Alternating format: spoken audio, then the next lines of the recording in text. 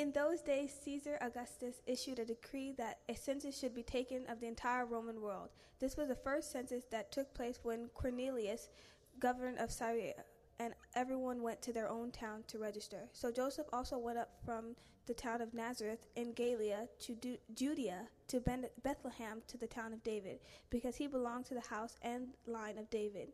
He went there to register with Mary, who pledged to be married to him and was expecting a child. While they were there, the time came for the baby to be born, and she gave birth to her firstborn, a son. She wrapped him in cloths and placed him in a manger, because there was no guest room available for them. And there were shepherds living out in the fields nearby, keeping watch over their flocks at night. And an angel of the Lord appeared to them, and the glory of the Lord shone around them, and they were terrified. But the angel said to them, "Do not be afraid. I bring you good news that will cause great joy for all the people. Today in the town of David, a Savior has been born to you. He is the Messiah, the Lord. This will be a sign to you. You will find the baby wrapped in cloths and lying in a manger." Suddenly a great company of the heavenly host appeared with the angel, praising God and saying, "Glory to God in the highest heaven, and on earth peace to those whom have favor rest." When the angel had left them and gone into heaven, the shepherds said to one another, "Let's go to Bethlehem and see this thing that has appeared, which the Lord has told us about." So they hurried off and found Mary and Joseph and the baby who was lying in the manger. When they had seen him, they spread the word concerning that had been told to them about this child, and all who heard it were amazed at what the shepherd said to them. But Mary treasured up all these things and pondered them in her heart. The shepherds returned, glorifying and praising God for all the things that had heard and seen, which were just as they had been told. This is the word of the Lord. Last week we looked at the 26th to the 38th verses of the first chapter of Luke's perspective on the birth of Jesus, and we saw Mary's response to the news that she had been the one chosen to receive, to conceive, and to give birth to the one who has no beginning and no end. Again, that just blows me away. We say that, but to really think that through, it's you get yourself in a loop that just never completes itself. It's like I'm giving birth to the one who created me. It's just unimaginable. And her response to that unimaginable announcement was, she concludes by saying, "I'm the Lord's servant. May your word to me be fulfilled." And so today we want to continue looking at Luke's gospel and the second chapter. And so we see in the 10th verse, the scripture has been read in full. But I want to bring your attention to the 10th verse. "But the angel said to them, 'Do not be afraid. I bring you good news that will cause great joy for all the people.'" That verse alone is just packed with significance and information. First of all, they're talking to shepherds. You can't get lower on the society's ladder of significance or importance than a shepherd. The shepherds were the lowest of the low in terms of how society viewed them. You're a shepherd? You sleep with sheep? You're outdoors? I'm sure cleanliness and things that we would call important in terms of hygiene, that wasn't on the top of their list of the most things to do. They did the job that no one else wanted to do. It's significant that Jesus' birth is being announced to the least in society. There was no equivalent of the Sacramento Bee. There was no Internet Explorer or Safari or Google Chrome to announce Jesus is being born. All hail! It was a message. It was an angelic message that was like a rifle, not a shotgun, like a rifle. It was focused on shepherds in a field. And here's the announcement. Don't be afraid. Oh, okay, well, I've kind of read this one before. An angel pops up unexpectedly, and the first thing they say is, "Be cool. Just calm down. Don't it's all good. It's all good. I'm not taking your life. I'm not. Just don't be afraid. I'm bringing you great news, good news." Let me go out on a limb. I don't think the shepherds were looking for any news. They were tending sheep. And the Lord brought to them good news. Okay, so what does that mean for me? It means everything to me. We go about our day. We go about our life. We go about whatever it is we go about. And then God drops an informational nugget on us. And it's like, don't be afraid. I've got good news for you. And I've got something that's tailor-made just for you. Well, I wasn't expecting that. That's usually what happens when you're just there. It's like, look, I'm minding my own business. I'm doing what God asked me to do. I'm focused on what I'm focused on. Mary wasn't, I don't think Mary said, it's about time. I've been holding myself, and I've heard about this Messiah guy, and I'm a pretty good young lady, and, really couldn't have picked a better person. It's about time. I've been waiting for the Lord to use me. It's about time. No, he's just like, don't be afraid. I've got good news for you. Again, it's the lowest in society, the least, and they get the news. They get the breaking news, and so we get to read some 2,000 years later their response. I'd love to be in that position. See, a lot of times I'm not in a position to receive that good news because I've got, my newspaper is already filled with my agenda. See, so it's like there's no opportunity for late breaking news to enter into to my newsprint because I've got a pretty good, Lord, I might be able to fit you in the B section and the C section, maybe page 3 or 4, and I can squeeze you in there. And the angel said, don't worry, I got big news. I got good news for you. Don't be afraid. It will cause great joy for all the people. All the people needed help. All the people weren't looking for help. All the people needed help. All the people weren't looking for help. That's the beauty. That's the awesomeness of God. Not only does he reign on the just as well as the unjust, but as Paul lets us know, sometimes we get to those points in our lives when we don't even know what to pray for. And so the Holy Spirit intercedes on our behalf. See, we can sit there and say our prayers. We can do things. We can do, as the song just intoned, it's like, I don't need religion. What I want to do is I want to see God.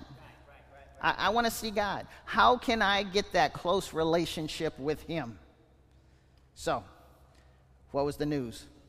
Verse 11, today in the town of David, a Savior has been born to you. He is the Messiah, the Lord. It was who was promised a Savior. It was who was promised a Savior. Jesus, Old Testament, Hebrew, Joshua, the Lord saves. It took place where it was promised, in the city of David, Bethlehem. You just jot this down, Micah 5, 1 through 2. See, it was who was promised a Savior. It took place where it was promised, in Bethlehem, and he will accomplish what was promised. What's that? He's the Messiah, the Christ, the Anointed One. See, Jesus was born Savior. He didn't grow up to become a Savior. He was born Savior. Jesus. What we see in plays and in imitation, laying in a manger, this little bitty baby. But this baby has no beginning, no end. They call him the Ancient of Days. The one who spoke things into existence, he was born Savior. See, so suffice it to say that the advent, the coming of our Christ, it didn't, we have to ramp up to this. No. Jesus was born Savior. Today, So today in the town of David, a Savior has been born to you. He is the Messiah, Christ the Lord. So what's the significance of this? Well, I think let's call a witness. Zechariah. Remember, that was your reading assignment for last week. Zechariah, the father of John the Baptist, the one who was struck unable to speak because he doubted that, two old folks could conceive and have a child. And so because you doubted, I'm going to silence you. And so when they asked him, it got to the point, the baby's born, and what are we going to name him? We're going to name him Zechariah Jr. That's a good name, because why not? We do juniors and all that good stuff. And he writes down his name will be John. And with that, he was beginning to be able to speak. And then he goes on a riff, and he talks about, he has a song of praise. And he says, bless the Lord, God of Israel, because he has come to help and has delivered his people. Again, look at the present active tense of what he's saying. Again, we're looking at a baby now. It's like, don't lose sight on this. And he said, bless the Lord God of Israel, because he has come and helped and has delivered his people. Past tense. It's done. It's delivered. Well, unless my history is mistaken or wrong, the Jews were still under Roman authority before Jesus was born, while Jesus was born, and after Jesus was born. Oh, what are you saying? Is that the imprisonment, the bondage, the captivity wasn't things of a physical nature? That's exactly what I'm saying. That's exactly what I'm saying. They were in bondage, but they didn't know what kind of bondage they were in. See, it's just our human nature. We want deliverance from what we want because it's what we see, it's what we feel. It's like, if my foot is aching and it's because my shoe is too tight, I got to get deliverance from this. I want to take my shoe off so I can get relief. See, but that extends into all aspects of our life. And so if we're not careful, we look at things that go on in our life, and it's like, well, the solution to this is subtraction, whatever it is. Well, the solution to this is addition, whatever that is. Well, this is my situation, so I need to add a little bit of this. This is my condition, so I need to subtract a little of this. It's like, no. The issue is, it transcends the physical. It's us. It's us. It's us. He raised up a mighty Savior for us in his servant David's house, just as he said through the mouths of his holy prophets. See, we're talking about the completed acts with the advent, with the birth of an infant. He goes on to say, he has brought salvation from our enemies and from the power of all those who hate us. He has shown the mercy promised to our ancestors and remembered his holy covenant, the solemn pledge he made to our ancestor Abraham. I can't stress it enough. One thing's for sure, God doesn't forget. God's promises are sure. See? He has granted that we would be rescued from the power of our enemies so that we can serve him without fear in holiness, righteousness in God's eyes for as long as we live. Salvation now, not later. Salvation now. Paul said, we are citizens of heaven. Not we will be citizens of heaven, but we are citizens right now of heaven. Again, what does that mean? It means what it says. We are citizens of heaven. We are just on assignment. We have our passport, and it's stamped earth right now. But we are citizens of heaven. Well, what does that mean? Well, I reflect. See, if I'm an ambassador for a country, I don't have my own agenda. See, and that's why folks clamor for those ambassadorships. But really, what you do is you just toe the line of the one who sent you. In this case, the president. So if I'm the ambassador of England, I don't go over there and it's like, well, you know what? Let me talk to the Queen. Hey, Queenie, what's going on? Let's chop it up. It's like, no. If you say anything, I'm saying this on behalf of the President of the United States. I am a citizen of the United States of America, even if I live in England, even if I have my residence in France, even if I'm in the uttermost parts of the earth. Conversely, if I'm a citizen of heaven, no matter where I am, I am an ambassador of God. And I don't have my own agenda. I have his agenda. It would only make sense that I understand what the president is saying in terms of, well, if I'm going to carry a message for him, I ought to know what the message is. Either that or I'm going to wing it and I'm going to just make up stuff. And I just, well, this is what I think. This is what our foreign policy should be. And folks like that. Well, I don't believe God would do. Well, see, there you go. You said, I don't believe. Instead of, what does the Bible say? What does the Word say? Well, I think, I appreciate your thought. I really do. I'm sure it's rooted in goodness and mercy and all that good stuff. But I really want to know, what is God saying? Yeah. If you're speaking on behalf of, I've been where you are, and this portion of Scripture has really helped me. I've never seen the righteous forsaken or his seed begging bread. I've never seen that. God is faithful. God is love. See, I can share those words of encouragement because they're not mine. They're not me. It's not me. My words of encouragement only go so far. Salvation now. See, it's similar to when Jesus, as an adult, saw and called out the tax collector Zacchaeus. You remember the story?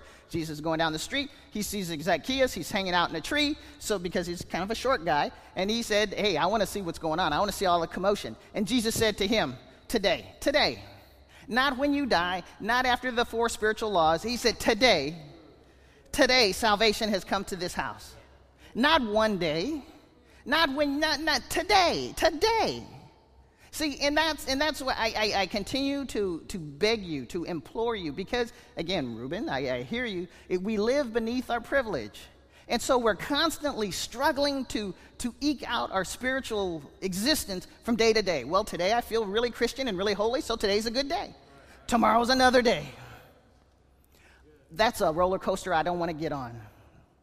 See, for those of you who remember e-tickets back in the time of Disneyland, you guys are too young. A lot of you are too young. You remember e-tickets. What are those? Those are the ones for the good rides. See, they used to pass out tickets. They were A through E. See, they didn't have these all-day passes. So you had these little tickets, and you'd always leave Disneyland with a bunch of A and B tickets because who wants to ride the fire engine going down Main Street? That's no fun.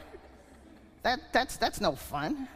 See, but you would burn up those e-tickets. That was the Matterhorn. That's the Pirates of the Caribbean. Those are the best rides. Well, see, I don't want to get on the equivalent of an e-ticket in life I'm up, I'm down. God is good. I feel so bad. I'm on top of the mountain. I'm so depressed. That makes for a horrible ambassador. So you can only take God's message on those days that you feel good. The Queen wants to talk to the American representative. Tell him I got a headache. I'm just not feeling it today. I'm not feeling like a good ambassador right now. But I need to talk to you now. See, I want to live so God can use me anywhere and anytime. We sing that. Do we mean that? Do we really mean that? I mean, seriously, let's search our hearts. It's like, you know what? I want to live so God can use me kind of when I feel like I want to be used. And one of those other times, again, if I can fit him in the C or D section of the newspaper and give him a little 1-inch column, we'll do that. But we're ambassadors. We don't carry our own message. We carry the king's message. We carry the president's message. See, that's why the angels rejoice. You give it, when you put it in the context, it's like, okay. It's just like, no, look at what's going on right there. Oh, you're healing me from a disease I didn't really know I have. Thank you. Again, not to draw too fine a point or a close-up parallel, how many people, if you were in harm's way, be it at the school situation or whatever, if someone had thrown their body in front of the bullet or the danger or whatever, you would say, thank you. You saved my life. I didn't see it coming. See, that's the message that the shepherds heard. They didn't know. They're out there. I'm just watching sheep, looking at dinner tomorrow. I'm just minding my own business. And the angels come and say, I got good news for you. Oh, I didn't know I needed good news. What's the news? So, glory to God in the highest, and on earth, peace to those whom his favor rests. How we long for peace. I won't even ask for a show of hands, because only someone who really doesn't understand our human condition would say, you know what, I don't want peace. We want peace in the world. We want peace in our nation. We want peace in our communities, our homes, but it all starts with us. It all starts with us. If we don't have peace, there won't be peace in the home. As they say, if mama ain't happy, ain't nobody happy. That's the truth. But let me let you in on a secret. If daddy ain't happy, mama ain't happy either. You can't have, it's like, you can't have peace in a chaotic situation. I know that's profound. But we live that out, and we say, I wonder how come things aren't going so well in my life. And if we would just pause just a minute, and take inventory on our life, and it's like, that's kind of messed up. That's kind of messed up. That's kind of messed up. I see why I don't have peace. So what's your point? Well, my point is, in our zeal to purchase that eternal fire insurance, we miss the fine print, that clause in our policy that I give you peace right now. we have assurance. Not only insurance, we have assurance that today you accept Jesus Christ as your Savior. Your passport is stamped. Your future is assured. You can just worry about something else because you don't need to worry about your eternal destination. It's done. It's over. It's like you are now saved. Salvation today comes to you. Today. But we miss the point of peace. Peace. See. Really, if we understand, peace is the fullest. It is the absolute fullest expression of our salvation. We're I don't want to say most saved because then you say, what degrees of salvation? No, I'm not saying that. But we understand our salvation best when we are at peace the most. I don't have to worry about my destination if my ship isn't full of holes. See, I can't be it's tough to be resting and at peace, and I'm in a little dinghy, a little boat, and it's leaking. Well, I'm going to get to the other shore. It's like, good luck.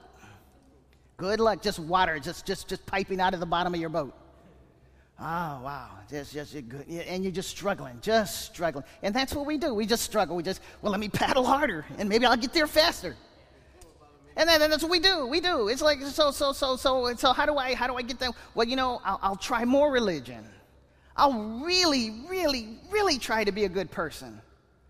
I'll really, pinky promise, blood oath, everything. God, if you bail my fat out of the fire this time, I promise I'll never do fill in the blank. It's not about that.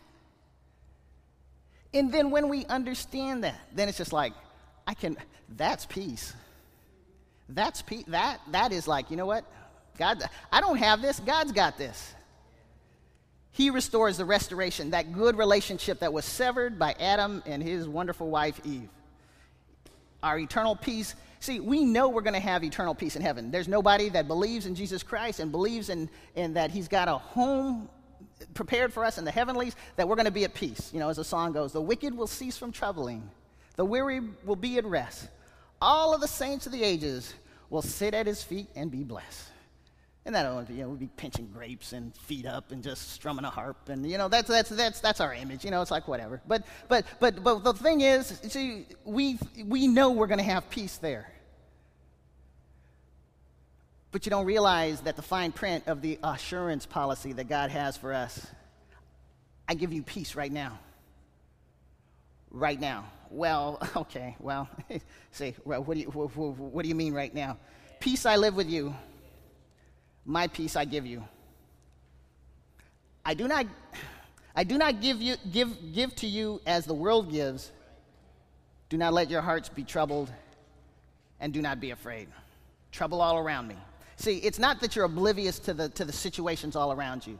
See, you ever seen somebody? It's interesting. I've experienced it fleeting times that they've been that. Situation could be really dramatic and really just chaotic, and it's like, but there's a calm that just rests over you, and it's almost like things move in slow motion. It's like, wow, God's got this. God's got this. I don't know how I got more month than money. I didn't get the right message from the doctor. I said something I shouldn't have said, or something was said to me that I shouldn't have said, but God's got this. God's got this. I don't know how it's going to work out, but God's got this. Paul said it best in his letter to the church at Philippi. Don't be anxious about anything. What is anything? Anything. You mean anything? It's anything. Rather, bring up all of your requests to God in your prayers and your petitions, along with giving thanks. Is there a reason? We give prayers of thanksgiving because we need to give thanks. We don't have to worry about too much getting our petitions up there for give me this, give me that. But we're a little slower on the giving thanks part. Then, see, don't be anxious about anything. Rather, bring up all of your requests to God in your prayers and petitions, along with giving thanks.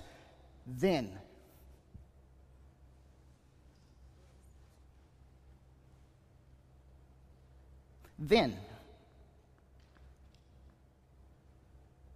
the peace of God that exceeds all understanding will keep your hearts and minds safe in Christ Jesus. See, the problem, our human dilemma is that we continue to strive until we try and try and be good enough and to just work our way into God's good graces. You can't do it. You can't. You can't. Look at the shepherd's response to the angel's message. See, when the angels had left them and gone into heaven, the shepherds said to one another, "Oh, that's pretty good. Hey, how about the Giants last night? You know, hey, they lost 2-1. No, they said, let's go to Bethlehem and see this thing that has happened, which the Lord has told us about." What did they have to lose? What did they have to lose? I'm a shepherd. I got nothing to lose. I just saw something awful, magnificent.